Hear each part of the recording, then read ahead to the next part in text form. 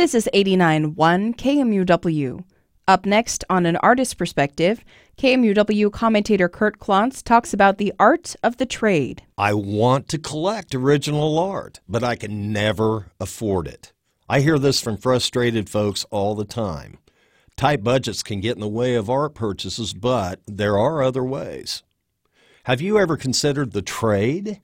While most artists dislike setting up payment plans for those other than close friends, few balk at the chance for a good trade.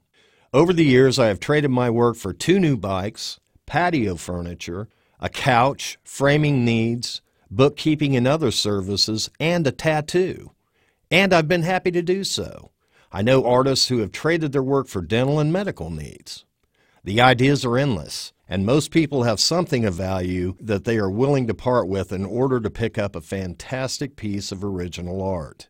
I have talked to potential buyers about trades at my openings. If you can sneak in pre-opening, peruse the work, and offer a trade at that time, that'd be fantastic. This ensures that those with cash at the opening do not run off with your treasure. Study beforehand and know the artist's usual prices so you don't waste your time with an offer that won't match up. After all, a slightly worn Timex and a scuffed pair of two-tone brogues probably will not get you that Patrick Degas you've been dreaming of. For KMUW, I'm Kurt Klontz.